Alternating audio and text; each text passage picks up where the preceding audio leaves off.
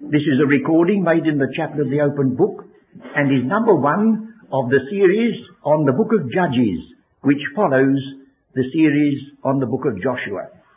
It is our custom at this meeting to read a portion of scripture together, and those of you who are listening, if you care to join us, will you switch off for a little while we read 2 Timothy chapters 1 and 4. It may seem to some that it's rather a strange book to be examining and putting onto the air, the book of Judges. And it certainly is no easy book to envisage or a book to speak about. But I have a feeling that it's a wise thing. If there are unknown tracts of Scripture, there are some phases of truth for which that book must stand that we shall never know. It's very much like some people who suffer certain complaints because they have a prejudice against certain types of food and never eat them. And this book has been given for our spiritual guidance from beginning to end. On the other hand, I think we must have a sense of proportion.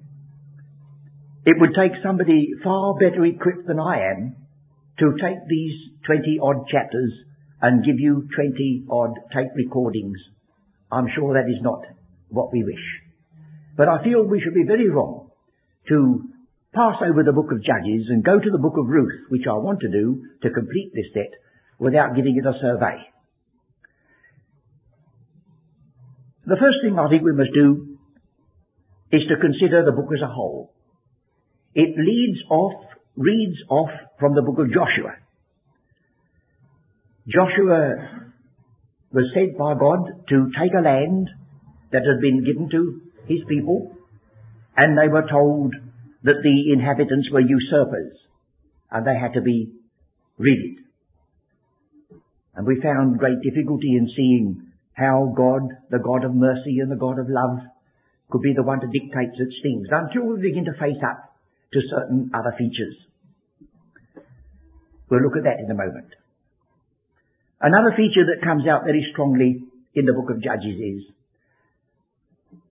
that they temporized. They were kinder than God. They dwelt with the Canaanites. They allowed the Canaanites to dwell with them. And then somebody had a brainwave and they made the Canaanites pay a bit of tribute. And the whole thing went to pieces. And that's what's happening so many times in Christian witness. You remember how the apostle, in the Acts of the Apostles, when he was saying farewell to the church at Ephesus, he said, I know that after my departure, evil wolves shall enter in, not sparing the flock, and out of your own selves shall arise those who will speak perverse things. And the passage we read just now in 2 Timothy, preach the word, be instant, in season, out of season, for the time will come when they will not endure. But we haven't got to water down our truth to get our congregation to come. We've got to stand, if needs be, alone, rather than palter with the word of God. 2 Thessalonians says that the second coming of Christ will not take place until there be a falling away, or as the word is, an apostasy. And all these things are, and all this harvest, dreadful harvest, yet to be reaped, is being sown now. The seeds of departure from God's glorious purpose have been sown even in the Christian church by that attitude to God's word and to his purpose and to his Christ and to his gospel. And so, if we think of it from that light, some of the things we come across in this book of Judges may give us a little warning as to what happens when we seek to reinterpret the mind of God to suit our own purposes. First of all, shall we glimpse at the layout of this book. For it has a structure, as you can see, and one or two features come out by seeing that structure and emphasize the great need. As far as I can foresee, we shall only be 2, 3, at the most 4 studies in the book of Judges. And I promise you that on one of these evenings we shall try to discuss and deal with the great problem of the offering of Jephthah's daughter, which naturally causes a great deal of difficulty in the minds of many of us. I think there's a very clear answer to it, but it has to be done carefully. So will you look now? We're told in the beginning of this, now after the death of Joshua, it came to pass that the children of Israel asked the Lord. Well, that's good, isn't it? That's good. They asked the Lord. But if you look at the last verse in the book of Judges, the last verse, in those days there was no king in Israel, and every man did that which was right in his own eyes. There's the difference. At the beginning they asked the Lord what they should do, how they should behave, what they're supposed to do. And at the end, they did what was right in the sight of their own eyes. And if that's right, what they did, well, their right must be desperately wrong. So you see, we've got now an indication of the rapid degeneration from the stand of Joshua. One or two generations, and they were just almost like the heathen among them where they dwelt. Will you look at chapter 2 of this book of Judges? And an angel of the Lord came up from Gilgal to Bochim and said, I made you to go up out of Egypt, and have brought you unto the land which I swear unto your fathers, and I said, I will never break my covenant with you. This is rehearsing this fact. You want to remember that this military, this great work that was carried out by Joshua, this sacking and burning of cities, was not the work of an aggressor going into a land to capture it. God speaks about this land as a holy land. And he says, it's my land. And he says, I've given it to Abraham, Isaac and Jacob and his seed. And then you remember that although Abraham responded to the call to come out of Ur of the Chaldees, to go to the land which God would show him, Terah took control. They made a trek of 600 miles to Haran and stayed there, but they were still in the same land, worshipping the same gods. And then we are told, and the Canaanite was then in the land. So the Canaanite was, as it were, an anticipation by the evil one to stop, if possible, the purpose of God. This land was the inheritance of Abraham, Isaac and Jacob and his seed. And these were usurpers.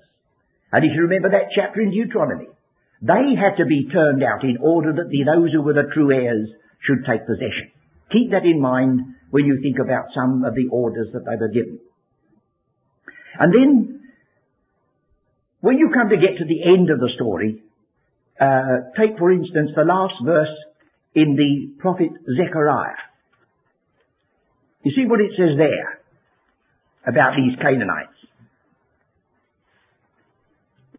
Zechariah chapter 14 verse 20 and 21. In that day shall there be upon the bells of the horses holiness unto the Lord.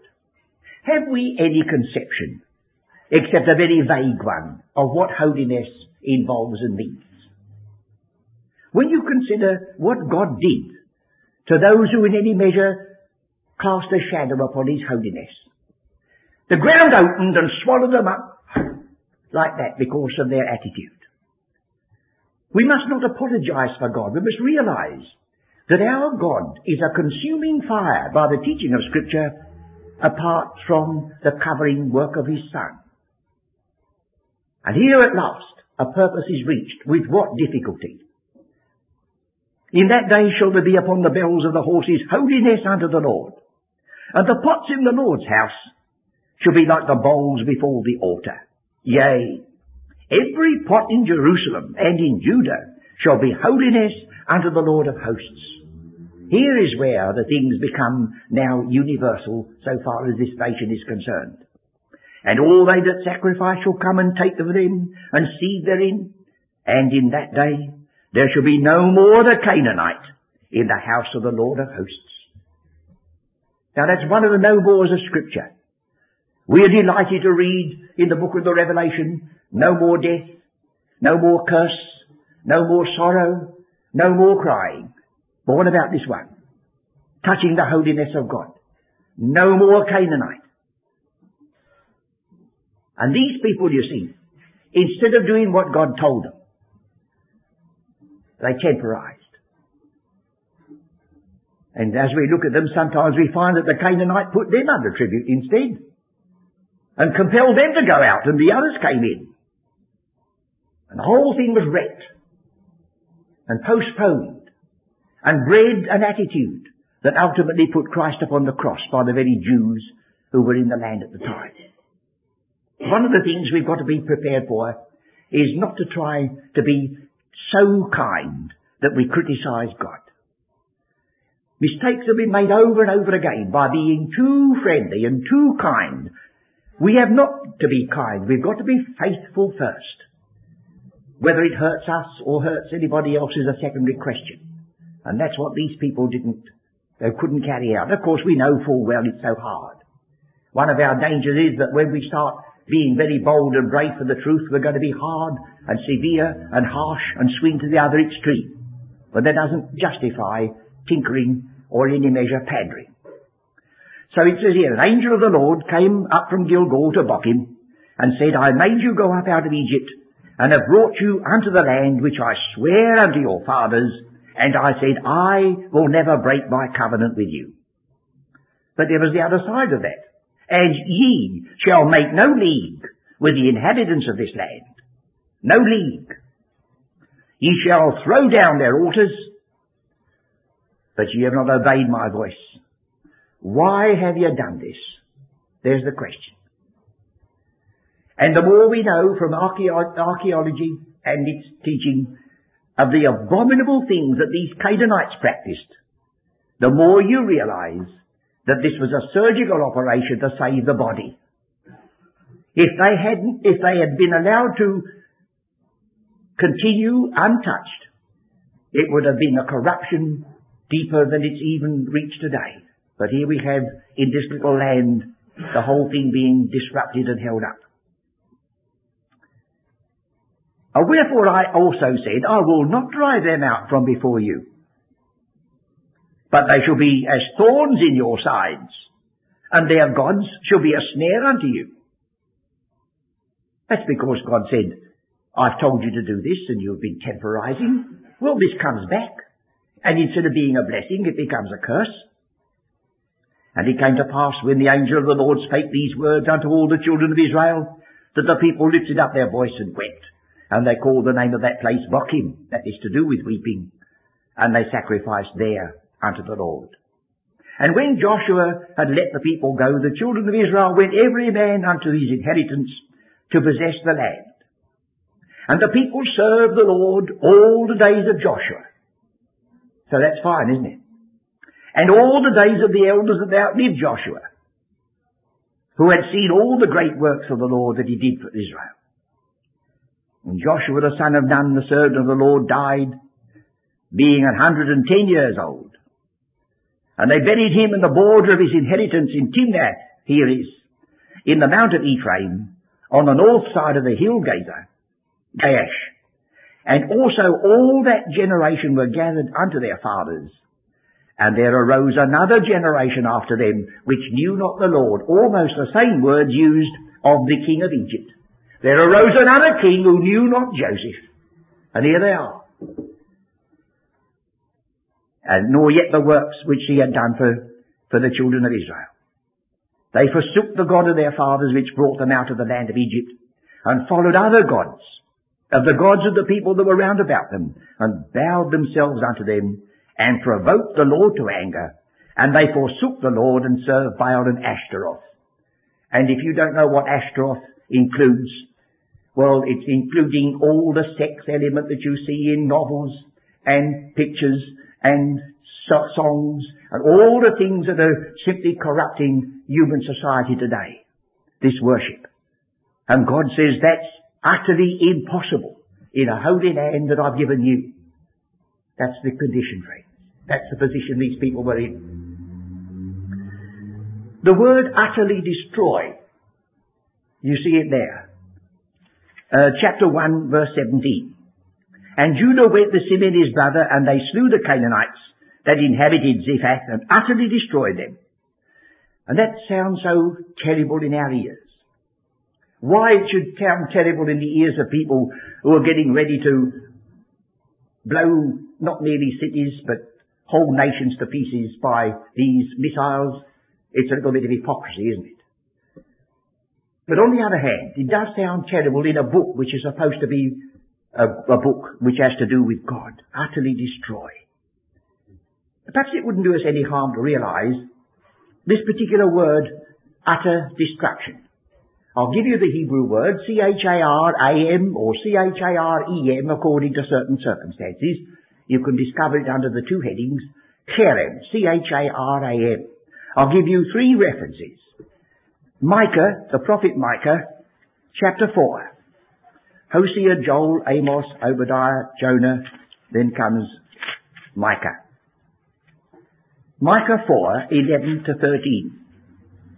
This particular word, to destroy utterly.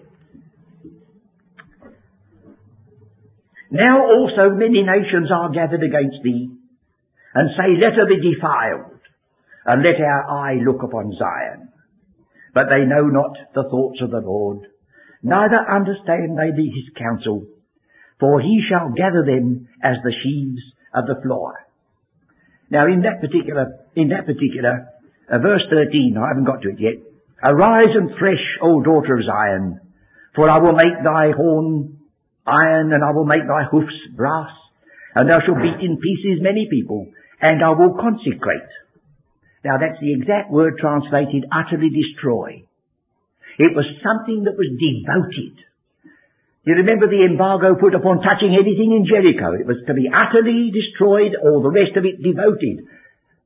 And when Achan took a little piece of it and hid it in his tent, then Israel were beaten on the field, and they had to have an investigation, and that man died. Serious things, you see. So here we have the word, I will consecrate their gain unto the Lord, and their substance unto the Lord of the whole earth. If you look at the book of Ezra, chapter 10, verse 8, that is just before the book of the Psalms, Ezra, Nehemiah, Ezra 10, verse 8, we have another usage of this same word translated utterly destroy. And that whosoever would not come within 3 days, according to the counsel of the princes and the elders, all his substance should be forfeited. There again is the word translated to be utterly destroyed. But it isn't quite utterly destroyed in our sense. Consecrated, devoted, forfeited. I'll give you the one other reference where it is translated devoted. Leviticus 27. Leviticus 27 verses 28 and 29.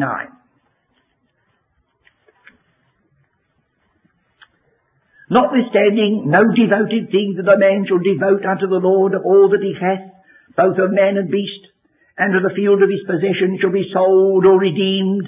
Every devoted thing is most holy unto the Lord. None devoted, which shall be devoted to men, shall be redeemed, but shall surely be put to death. I don't understand all this, do you? But it looks as though here's something which is coming from the God of holiness, and he says, this cannot be spared. It's devoted.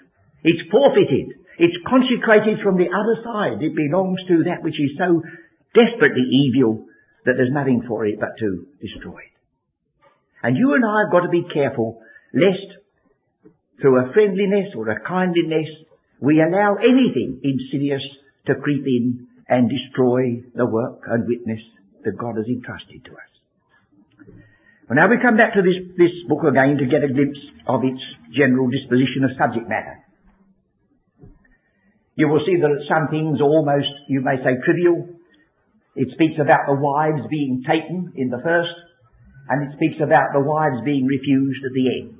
Whether that is of any significance, only a deeper study will reveal. But the next bit is of importance. Notice chapter 8, where we have this particularly emphasized. Chapter 8. Verse 18.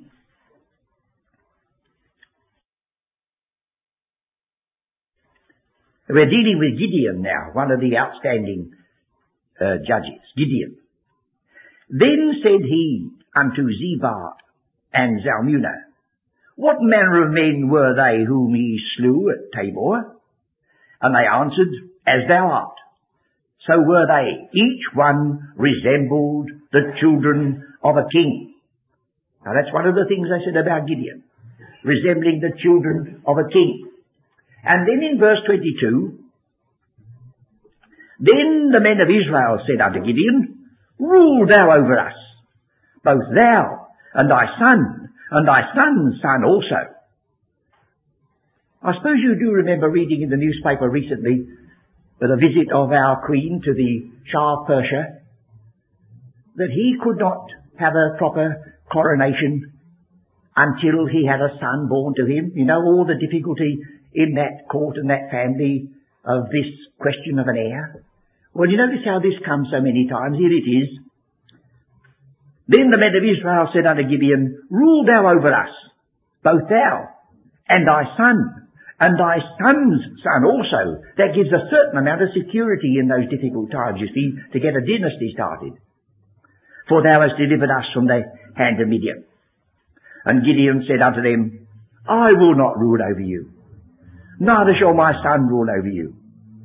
The Lord shall rule over you. Now that was a wonderful sentiment in those days to refuse that. Now, for some reason, which we may not be able to probe, he makes a little concession. And you'll see the next is an ephod, 24 to 27. And you do know, don't you, that the ephod is the robe of the priest, specially connected with the high priest and the breastplate and so on, the ephod. So he wouldn't be a king, but he arranged that they should have some semblance of a priest. Let's go on and see what he did.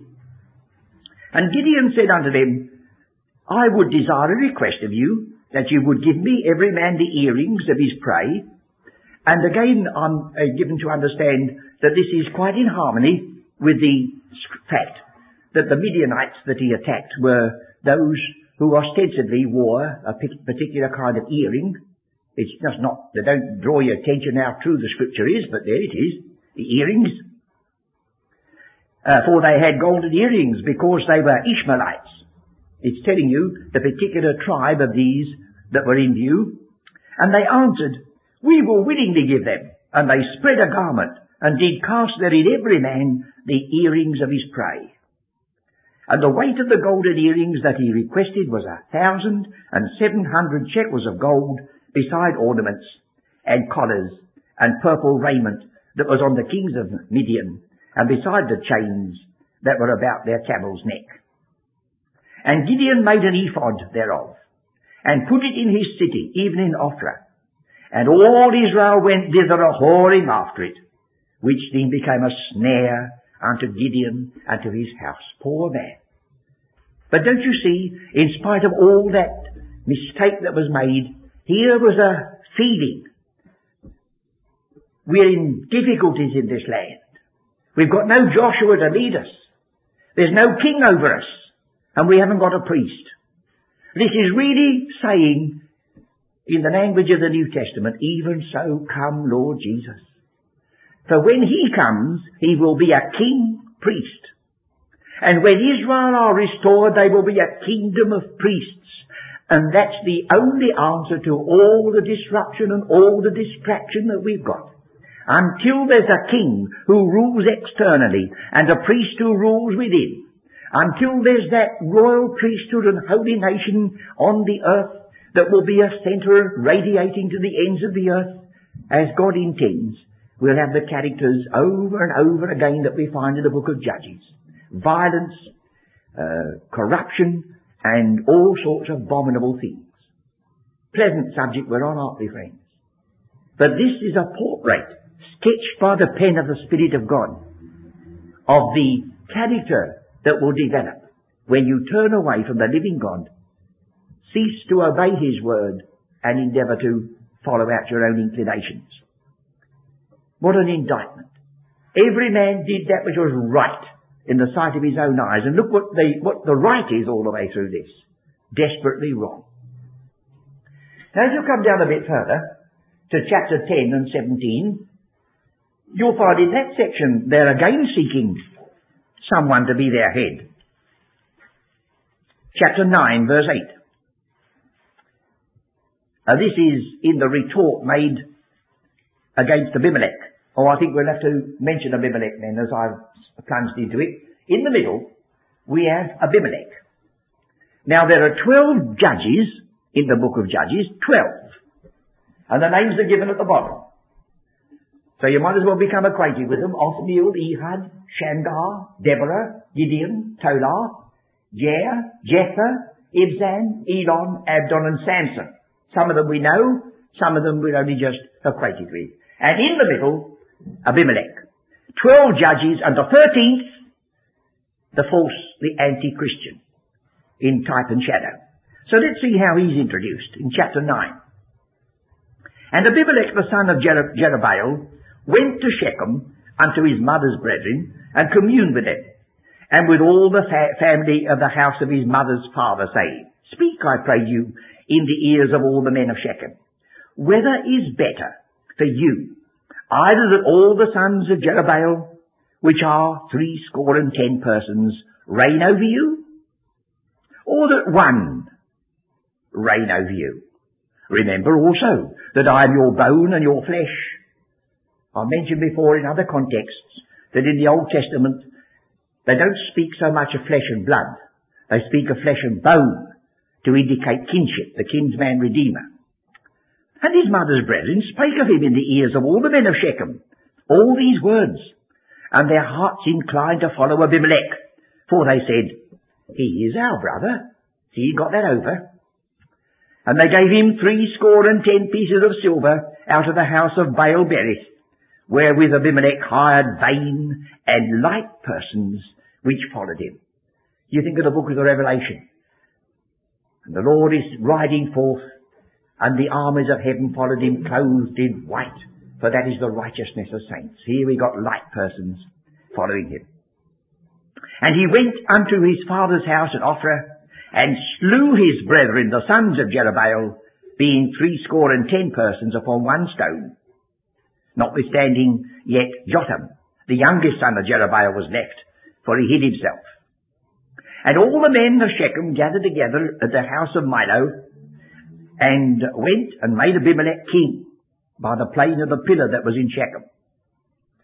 And when they told it to Jotham, he went and stood in the top of Mount Gerizim, and lifted up his voice and cried and said unto them, Hearken unto me, ye men of Shechem, that God may hearken unto you. Then he gives them a parable. The trees went forth on a time to anoint a king over them. And they said unto the olive tree, Reign thou over us. But the olive tree said to them, Should I leave my fatness, wherewith by me they honour God and man, and go and be promoted over the trees? And the trees said to the fig tree, Come thou and reign over us. But the fig tree said unto them, Should I forsake my sweetness and my good fruit, and go to be promoted over the trees? And then said the trees unto the vine, Come thou and reign over us. But the vine said unto them, Should I leave my wine, which cheereth God and man, and go to be promoted over the trees? Then said all the trees unto the bramble, Come thou and reign over us. He is the bramble. He is the false Christ. He is the Antichrist in type and shadow. And the bramble said unto the trees, If in truth ye anoint me king over you, then come and put your trust in my shadow. That's a word which has to do with God. They were told they'd put their trust in the shadow of Egypt and departed from the living God. Put your trust in my shadow. And if not, let fire come out of the bramble and devour the cedars of Lebanon. And so he went on with this parable. And then because he was on the other side of the valley, he got away before they could catch him. That was the way in which they spoke in those days. They spoke by parable. And there are some places of the earth, until very recently, most of their laws, especially inside Africa, were proverbs, not laws. But everybody would quote a proverb, oh, it's not done because this or that or the other. Parable has its place. Well, now you see, they said, reign over us. We want a king. We want a king. Reign over us. Anybody, rather than be without a ruler. And that's what will come. This poor distracted world is urging, all the countries of the world seem to be urging that they should unite. They should have one army, one navy, one parliament, one church, one doctrine. My, this place is doomed, friends, when that takes place. There'll be no meetings here. For when they have a church in that condition, they'll dictate what the doctrine's got to be. And one thing you know, it won't be the doctrine which is according to godliness as found in the book. Still, we won't anticipate that day. We'll go on till they shut the doors, friends. And we come now to this next piece. So I was picking up this 9:8. Now then, in chapter 17:6, that's leaping over a great deal, of course, but we're coming back to that again in other studies. 17 and 6. In those days there was no king in Israel, but every man did that which was right in his own eyes. It's already in the middle of the book, you see, before you get to the end. No king. But in chapter 17, they've already started on the other idea of a priest. So we go back a few verses. There was a man of Mount Ephraim, whose name was Micah. And he said unto his mother, The 1100 shekels of silver that were taken from thee, about which thou cursest, and spakest of also in mine ears, behold, the silver is with me. I took it. What a little bit of private tragedy is here, isn't it? His mother suddenly found that she'd been rifled of this deposit somewhere or the other in the house of 1100 shekels of silver, and she cursed whoever it was that took it. And then he said, I took it. And his mother said, Blessed be thou of the Lord, my son, just like so many mothers have done since. And when he had restored the 1100 shekels of silver to his mother said, I had wholly dedicated the silver unto the Lord from my hand for my son, to make a graven image and a molten image. Now therefore I will restore it unto thee. And he restored the money unto his mother, and his mother took 200 shekels of silver and gave them to the founder, who made thereof a graven image and a molten image, and they were in the house of Micah. And the man Micah had an house of gods, and made an ephod and teraphim, and consecrated one of his sons, who became a priest. In those days there was no king. You see, and you see where it comes. There it is. Need of a king, priest felt. Need of a king, priest felt, but all the wrong way to go about it. That's the tragedy, isn't it? Only God and only his Son can supply the need. And then we come to the concluding part of the chapter, of the book, where we've got some terrible doings.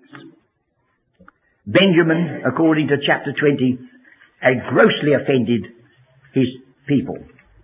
And they united together and practically blotted them out. It says in chapter 20, verse 7, Behold, ye are all children of Israel, give here your advice and counsel. And all the people arose as one man, saying, We will not any of us go to his tent, neither will any of us turn into his house. But now this shall be the thing which we will do to Gibeah. We will go up by lot against it. And so they did. And there was a terrible massacre. And then there was peculiar arguments as to how some of the folks were going to be supplied with wives are going to carry on the tribe. But it ends up, you see, in this terrific outburst of judgment from one of the tribes, on one of the tribes by the rest. When we meet together at our next study, we should have to leave this large view and concentrate our attention upon other smaller features. One or two other ways in which we must look at the book is to see that here we have a forecast of the way in which the things will head up in the Abimelech side. You see, he's right in the middle practically. The anti-Christian, false ruler. And until that's disposed of, there can be no peace on earth or goodwill to men. Whether we shall be able to deal with all the, one after the other, these judges, one of the peculiar things about them is that they use such very poor instruments, and it may be part of the story. An ox goad. Well, that may be a rather a terrific instrument, but it's rather personal. A barley loaf goes rolling down and causes a panic. You say, goodness me, wonder what was the matter with the barley loaf. You wonder why. Or lights hid in pitchers. Never heard of battles being won by that, have we? And then what about the jawbone of an ass? That's asking for somebody to make comments, isn't it? What peculiar methods were adopted in this book to defeat the enemies of the Lord. Perhaps it was a day of small things that was being indicated and telling us, not by might, nor by power, but by my Spirit, saith the Lord. If you look at the Septuagint version of the book of Judges, you notice that the word is kritai, which is our word critic. That is the Greek word for a judge. And you remember it says in the book, in the epistle to the Hebrews, that the word of God is sharp and powerful, sharper than any, quick and powerful, sharper than any two-edged sword, and is a critic, a judge, a critic of the thoughts and intents of the heart. And here we have a book which is called The Critics, and it's casting a light upon the disposition of man, what he will do when he begins to take the bit into his own mouth and run without a rein, without a ruler, without a guide. There's a word to us, I think, friends, in the rather sorrowful introduction. All the days of Joshua and all the days of the elders that followed Joshua, they followed the Lord. And then there arose a generation who knew not the Lord. And here we get all this tangle. You and I are custodians of truth. Not one of us, but all of us, each one of us separately. Let us see to it that so far as we are concerned, there shall be no betrayal of the trust given to us. The things which thou hast heard of me, the same commit thou to faithful men, who shall be able to teach others also, is a part of our marching orders. And the days will come when the apostle warns us that they will not listen to sound doctrine, but they will put up teachers who will tickle their itching ears, and they shall be turned away from the truth, and they shall be turned unto myths. Why, we've seen it happening, haven't we? There's hardly a commentary on the Old Testament which is of a modern writing, but what you do not read after the first few pages, the word myth. They shall be turned unto myths. And when you know that the word myth is the Ishmael of the family that provides the word mystery, which is the Isaac, the word myth is a part of the same family. And if you won't believe the mystery of God, the chances are you'll believe the myth. I'll leave that with you just as a final word because it was embedded in our 2 Timothy which we read. We are warned in 2 Timothy that in the closing days there will be perilous times. And the word perilous is a word that's used of the man who was a maniac, who was stripped naked, sitting in a tomb, in a graveyard, none could tame him. That's the word God has chosen to tell you of the times that are coming before the end comes. So no wonder he says, put on the whole armour of God, that you may be able to withstand in the evil day, and having worked out all, to stand. Stand therefore. I trust that as we go through the remainder of our studies in this book, we shall be impressed with the need for utter and implicit obedience. And then, oh, what a wonderful thought to anticipate, that in this day, when every man did that which was right in the sight of his own eyes, and did such dreadful things, when they were doing that, it was possible for a Moabitess to come over the border into Palestine and to say those words which you can hardly read without a tear in your voice. Where thou goest, I will go. Where thou livest, I will live. Thy God shall be my God. Where thou diest, there will I die, and there will I be buried. Utter, uncompromising faithfulness. A priceless little gem in the very time of the book of Judges. So if we hurry up over Judges, it's only because there's something better waiting for us. And when we get to the book of Ruth, we shall for the moment, I trust, forget the atrocities and all the wickedness with which that little island of light, that gem of truth, is surrounded in the book. So till next time, may the Lord be with us and keep us meanwhile faithful and useful.